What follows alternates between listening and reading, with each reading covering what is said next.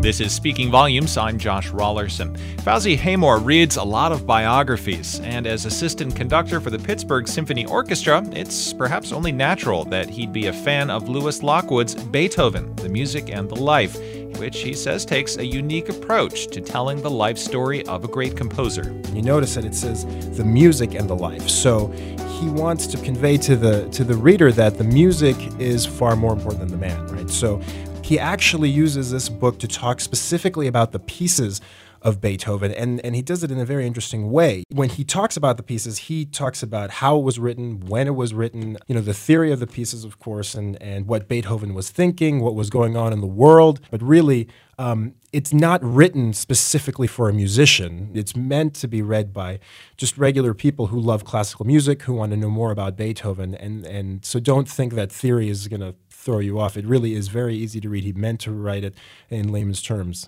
Beethoven is this figure that looms very large in the cultural imagination, sort of monolithic, great man, great composer. Right? Absolutely. What, as a musician, a performer, as an ambassador from the classical music world, would you like people to understand? Maybe something that they could get from Lockwood or not? The thing about Beethoven is that he was deaf for a good portion of his life. He actually wrote music without being able to hear it. Beethoven wrote 9 symphonies, for those who do not know, and he finished composing his 9th symphony, and then he was actually conducting the premiere in 1824. And the famous story is that at the end of the performance, the crowd behind him was going wild, and he couldn't hear a thing. And Lockwood talks about this in the book in great detail. The contralto singer Carolyn Unger had to actually tap him on the shoulder and tell him to turn around. And then he turned around, and then at that moment he saw the whole auditorium just screaming with great joy and standing on their feet and just clapping for this marvelous achievement. And then he finally was able to take that bow, but he couldn't tell. What else do you like to read? This wasn't always the case. I mean, when I was in school, I was not a fan of history. I didn't really like reading about history, but something changed in my life, and now I'm absolutely fascinated by it. The main thing that I focus on are biographies, actually. I mean, here you go, Beethoven, but I mean, I'm looking forward to reading the John Adams book.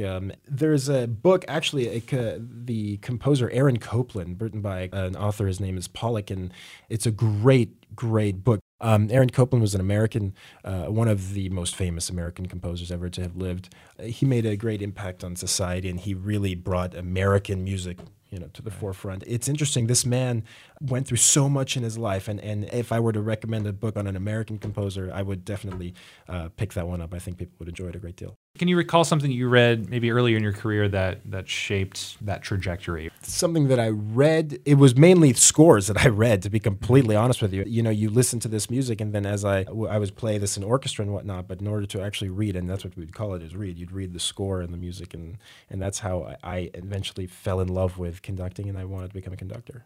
Talk some more about what it's like to read a score. A score. Yeah, it's when I look at a score, I first begin very quickly looking through the score just to see where the direction of the music is going from beginning to the end, where the climaxes are, and where the phrasing is, and that's really where the main idea comes.